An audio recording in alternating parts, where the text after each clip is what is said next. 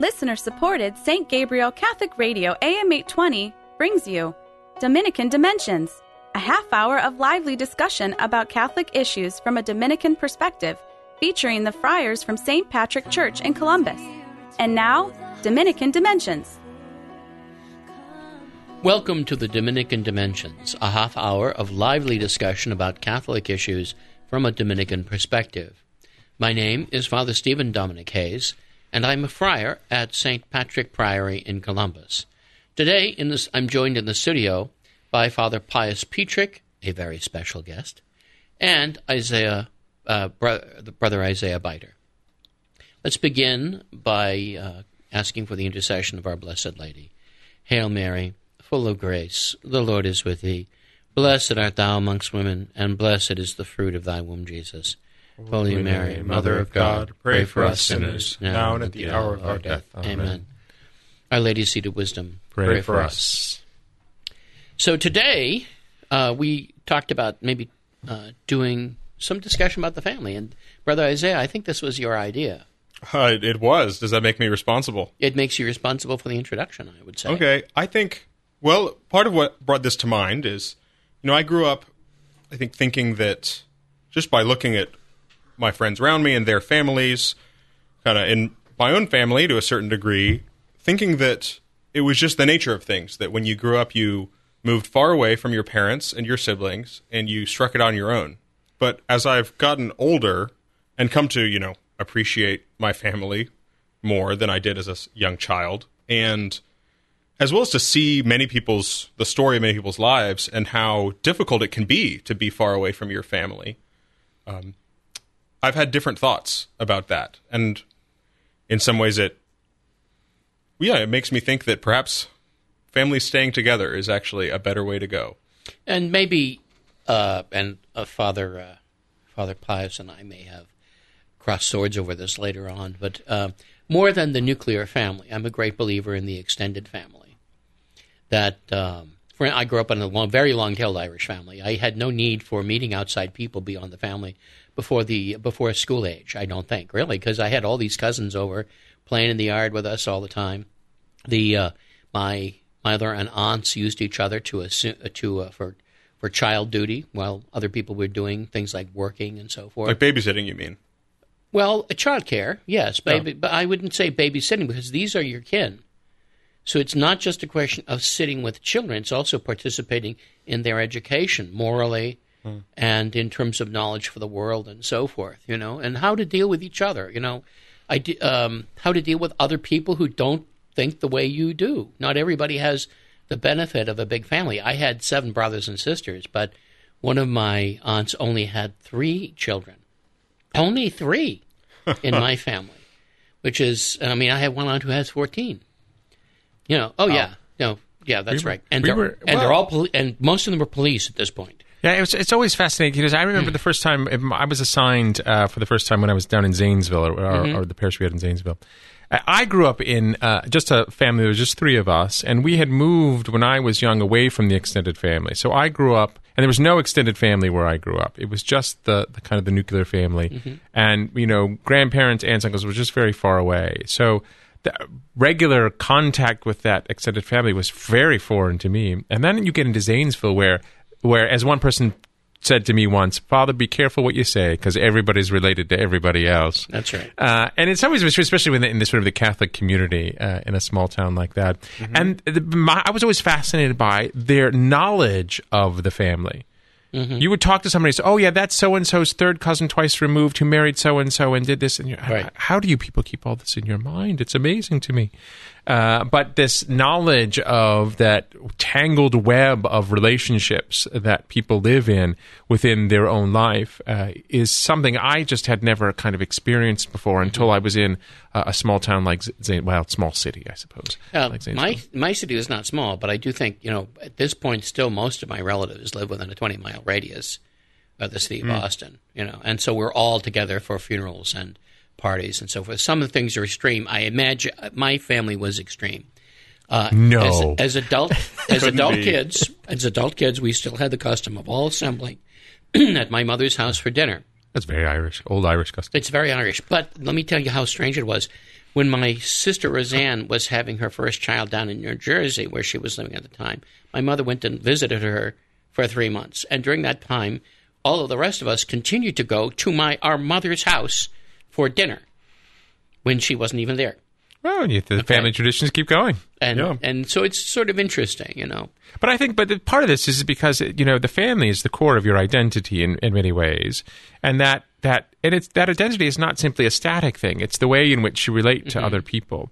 And this importance that sort of I think we discover is the family as the kind of locus is where you learn love. And we live in a modern society in which love is simply about kind of responding to my feelings. So it's all a kind of what I get. Right. It's a selfish notion of or self-discovery or self-expression or navel gazing. It's about me. Yeah, right. And when you realize it's not about you, it's about me. But you're in a family in which you don't choose, right? You don't choose to be born. You don't choose the people who are your family, and yet you live in a situation in which you feel this or you have this obligation to care for them, right? And to come together and to find your identity with these people that you haven't chosen to be. It's a really counterexample to love, and I think this is why sometimes we get the collapse of that extended family. Is that we've fallen into in our society this kind of a selfish understanding, right? So if they're not the people that are like, and you hear about this especially around holiday time, right? The difficulties that you see all these little write-ups about, the person who, I have to go back to Thanksgiving and listen to my uncle talk about politics and how awful he is. And right, there's no sense of, well, how about I learn from my elder? How about I try to understand things from his perspective? How about I give a chance to love someone who may think different from me? Surprise, surprise. Yeah. Because this understanding that God has created us precisely within the context of the family so that we are created to encounter love with other people. That is, we're created to encounter love as a community in the way that it reflects the love that is the Trinity. And a sacrificing. Yeah. When mother and father come together for children, that is a commitment to a life of sacrifice because these kids are totally dependent for a while. And they get into trouble. They may be cute and so forth when they're little, but then sometimes you have to bail them out of jail later in their life. And their good behavior, bad behavior. The same thing was true with the generations before you. You have one set of grandparents who are just sweet and loving and so forth, and another seem awfully dysfunctional. Every family's got them, but family are the people that you can't turn away. That God has wedded you to them.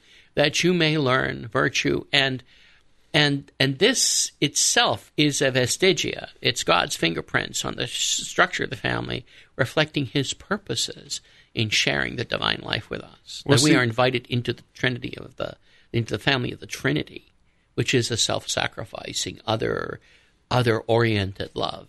And now the human race has been invited through Jesus Christ, and this is where we. And I'd say also in my Catholic family.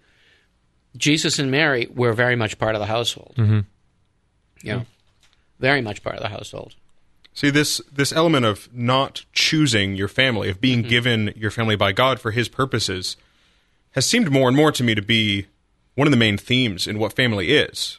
Because not only do I not have to choose my family, I neither have to try to convince them to choose me as their family. It seemed a lot of people in my generation seem to feel unmoored, and they don't know where to go, they don't know where to build their life, and they spend a lot of time and a lot of their heart sort of trying to find a family in a new place, a new city where they have moved, but they left the family into which they were born aside, and they spend so much time and effort and worry sort of trying to convince other people to accept them into their family and to make a family of friends. Affirm them in the conception they have of themselves, rather than conforming themselves in love to other people. To found their personality in that love. But in the family, you're already given that. There's an unchosen love that, yes, is owed, but is freely given. And that's what the family is meant to be, is a communion in which you are loved and free to actually grow into and develop your personality, because it's not a question of whether you'll be accepted, as you say, if you mess up in different ways, or if you're one of the bad kids in the family in some way, or like you're still a son in a way that, you know, you make friends out in a new city. And you might stop being their friend someday. And continue to be loved even if you're in a penitentiary. Yeah. And it's not to say that there aren't difficult family situations where you have parents who might be abusive or the like. I mean, we can't pretend that doesn't exist. It does. But a reminder that love is not always something that is elicited by someone who deserves it, right? So I try to remind people this all the time. Christ didn't die on the cross because we deserved his love. He died on the cross because we needed his love. And that's the difference. And so even in it, you know, it can be painful sometimes to deal with people who are abusive, and we might have to distance ourselves for our own protection from time to time. But there should still be a love there, right? The fourth commandment doesn't have an exception, except, you know, when they're really not nice people. There's still an honor. And why? Because it's rooted in the notion of gratitude, right? That we see that within the family, not just our parents, but within the wider family that cares for us, the gratitude for the people who have at times sacrificed to provide us with a living, even if they have done so imperfectly. Sometimes when you're with kids all the time, you have to, you sort of remind them your parents are allowed to be imperfect. Mm-hmm. Right? Well, it's astounding that God gives families to each other and gives people to each other. A lot of parents, young parents, will say, like, I'm not good at this. Nobody taught me how to do this, but that's how it is. You get taught a little bit when you're maybe young or with your younger siblings, but nobody's great at being a member of a family. You learn it as you go, and you figure out how to love the people around you. I'm the eldest of my brothers and sisters, and I remember seeing my mother struggling with various kinds of things as we grew up. 5 years, when my father nearly died, and she's trying to watch 3 little boys, one of whom Michael constantly running the risk of jumping on Gerard, who's only a year old, and me at 5 trying to keep order, and then that I would like to have seen. By the time she had my sister Roseanne at 8, she had really come into her groove about having kids. So that is she the good one? Roseanne, is she the good one? She's a good one, a good one. I know my family listens to this recording, so you love them all equally, I'm sure. Mm-hmm, just like my mother did. So. Yeah, and with my family too is because we grew up kind of rootless in a sense, because where we grew up was not where the family was. Is that we've all kind of separated as we've grown up. You're listening to the Dominican Dimensions, a half hour of lively discussion about Catholic issues from a Dominican perspective. My name is Father Stephen Dominic Hayes, and I'm a friar at St. Patrick Priory in Columbus. I'm joined today in the studio by Father Pius Petrick and Brother Isaiah Biter. We've been discussing the Christian family in its richness, its variety, its generations. Yeah, that's right. I think a big part of this is what it means to say that a person is mine. We think a lot about what it means to say that a object is mine, and there are a lot of laws about that, but there's a whole wealth of meanings to saying that a person is mine. And I don't mean possessing, of course, in the way of property, but possessing in the way that a friend belongs to another friend, and you say they're my friend. Or the way that you say, this is my wife or husband, or this is my son or daughter. And I think, there are various ways that we choose those who belong to us, whether it be friends or husbands and wives. But the deepest meaning of someone belonging to you seems to be that they've been given to you by God. And those are the family relationships, of course, the ones that are just given without any choice of your own in a lot of ways, like a child given to a mother and father that is only to a certain degree in their control. Right.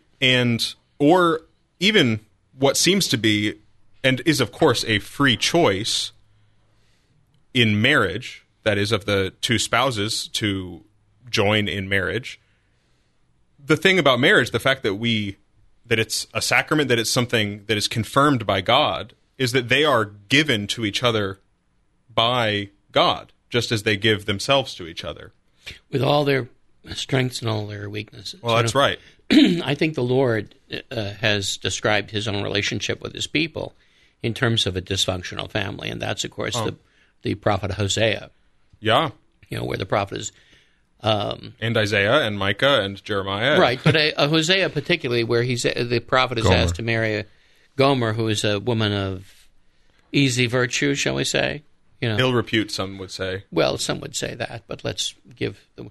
But then, with the children, it's Lo Ami, I think, is one of them. I can't remember. Lo Ami, not my people. That the names are given to by God through the prophet to the children who are the produce of this, or the product of this dysfunctional relationship. And so the people of God, you are not my people. But then God, just as the prophet takes his sinning wife back, his erring wife back, so the children are taken back. And so Lo Ami, not my people, is given a new aim. You are my people, says the Lord. And that sort of comes into its greatest fruition, I think, in the genealogy of our Lord, right? Right. Where you expect, this is the Lord, this is God incarnate, and yet there's a little dysfunction in that family tree. A little dysfunction? Okay. We can start with the four shady ladies. Yeah. St. Matthew seems to go at great lengths to bring out the dysfunction that is in the family tree. Pagans, you had people who sacrificed their children to idols in the fires of paganism. You have illegitimate children. You have pagans, But the importance of that lineage is about Jesus being part of a particular family, right? That descendant of David, so that you see in the promise of God its fulfillment, the promise of God made to David in its fulfillment in Christ, as a sign that God's fulfillment is made within the family that way. And grace is by generation, till you finally come to Saints Joachim and Anne, and the holiness of the flesh of our Blessed Lady. All these things given by God, but a shaping of this whole family towards the production of the Messiah, who then is the reason for the shaping of the particular, if I can use the word, nuclear family that the divine will has arranged around the Savior himself. And you even have that sense of the extended family in that image. One of my favorite images is the visitation, that image of Mary and Elizabeth coming together, both of them expecting. That beautiful image of those families coming together, and at a time in which Elizabeth needs the support of Mary. Mm-hmm. We're so familiar in the Gospels, and it can be a point of contention sometimes, but you hear of the brothers of Jesus. Now, tradition would present to us that this meant what we would call now cousins, but the people in Nazareth, the people that knew the family of Mary and Joseph and Jesus, knew them as part of this bigger community that involved brothers of Jesus, that Jesus was part of a bigger family. We think of the Holy Family, of course, Jesus, Mary, and Joseph, and we rightly do so, but this was not just a nuclear family in the sense of being isolated from the industrial age nuclear family, right? Yeah, fair enough. That's a historical artifact. Right. As I said, the extended family. The tribal, the sept. This is much more biblical and I think we need to really think about those relationships more than we do. But yes, Father. And it reminds us, too, of course, is that Jesus sometimes has rather unkind words about the family, right? Hate your father, hate your mother, right? Not meant quite literally. But it's an understanding that family, as the notion of love, is transferred or as raised up, in a sense, into the family of discipleship. That is the family of the church, the body of Christ. And so that we who are members of the body of Christ are a family. That's why in the early church they referred to each other as the brethren or brothers. In religious life, you still use the terms brother and sister. The priests we refer to as father. So there is this sense of the church itself as a supernatural family into which we are born, not in a natural, but in a supernatural way through baptism. And so that we are called to love within the church as we would our own family.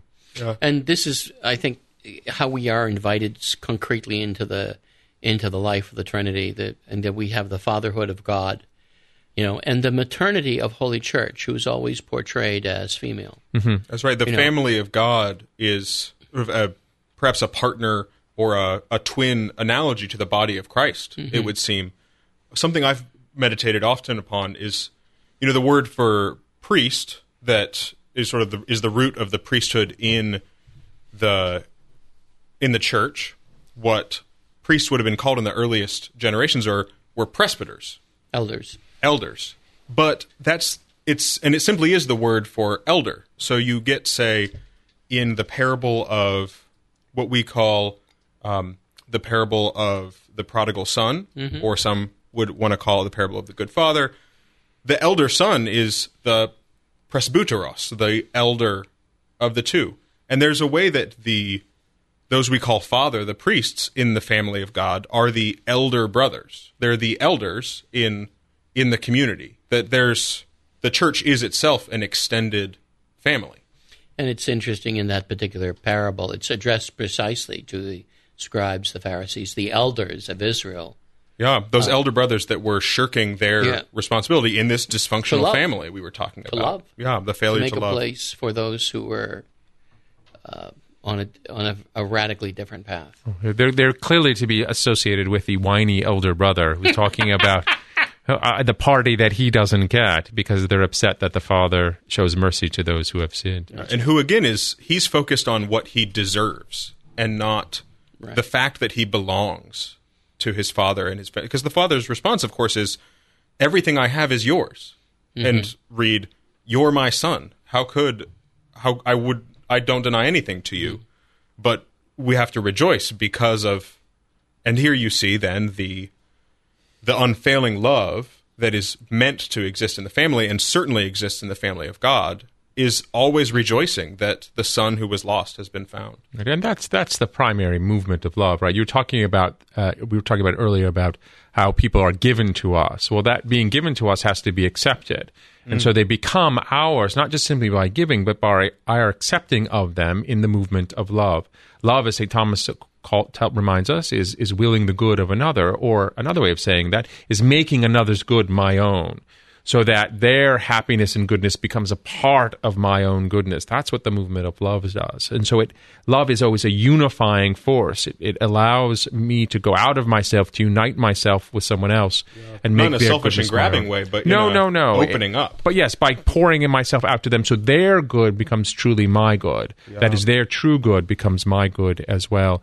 And so you see that movement in love, which is absolutely essential in the family. The family cannot function without there being that movement of love between all of the members. A family cannot exist, therefore, you're saying, I think, to put it a different way, without the fruit of love, which is mercy, overcoming the walls and bonds and moats that mere interest in justice within the family creates. Right. And the insistence we often have in modern society on what's due to me. Right. Right. Children children are not economic producers, right? We live in a world in which people are valued by their economic worth, right? Infants create no economic value. We love them not because they've done something for us. We love them precisely because they need the love. Yeah. They were originally the original 401k plan.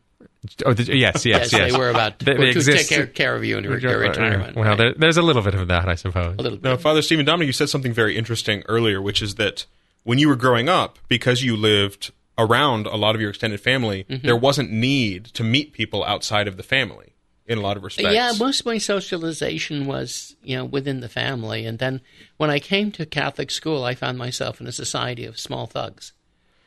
It was different. No, but I didn't suffer. I didn't feel. I had strong, healthy relationships. A lot of them. I was well socialized among the life of cousins, and so some of which was not always peaceful. My mother was of the school where if people have a difference to each other, she would put them in the backyard, and then you bandage the wounds afterwards. But you get people to work it out themselves. Yeah, get to work it out themselves. But I mean, at this point, all my cousins are amazing people, and even in marital relations, right? You talk to marital couples who have difficulties, and one of the things I always say to them, it's not a question of not arguing. It's a question of arguing well, right? Yeah. Arguing in a loving way. Any married couple has disagreements. Any family has disagreements. It's about how you do that and do that well. And reasoning, you're only going to come out one of three ways in a marital dispute. That's going to be either one side gives in, where you capitulate, or compromise. Each side gets a little, or sometimes you just have to decide to coexist. about the 3 C's, of married life. And it's true of not the a democracy. Families are not democracies. No. And it's Thanks true be of family to God. general. Yes, exactly. But I think we see here that families are. You don't have to go outside the family to find a drama. I mean, that's something I think everyone knows. I was just saying to somebody today at the hospital that God loves drama. He loves the drama in our lives, and you could write anybody's life. You can write a book about. You could make a stage play. I think some more interesting than others. I think. I agree. Yeah. I agree. Not everything. But that's where, as we've been talking about, love and forgiveness and conversion are worked out, and we learn to imitate the love of the Trinity in the family, not with people necessarily that we entirely chose, right. and not certainly with challenges that we chose, but with the life that God gives us. But in the present age, all these choices are very countercultural. Yeah. And with that, perhaps we can wind up this segment, I suppose. So let's. So thank you for joining us today for Dominican Dimensions. Now, my name is Father Stephen Dominic Hayes, and I'm a friar at St. Patrick Priory in Columbus. I've been joined in the studio today by Father Pius Petrick. Special guest. And Brother Isaiah Bayer. Less special. Well, no, he's a deacon, so that's very special. He's like Jesus Christ moving between heaven and earth as he moves from the sanctuary to the nave to assist the people. Well, thank you very much. You're very welcome. At any rate, we've been joined by those two unusual people. Let's end now in prayer. And let's invoke the founder of our order, St. Dominic. O light of the Church, teacher of truth, rose of patience, ivory of chastity, freely you have poured forth the waters of wisdom. Preacher of grace, unite us with the blessed. Amen. Dominican Dimensions is a production of listener-supported St. Gabriel Catholic Radio AM 820. Archives of Dominican Dimensions and all of our locally produced programs are available at stgabrielradio.com.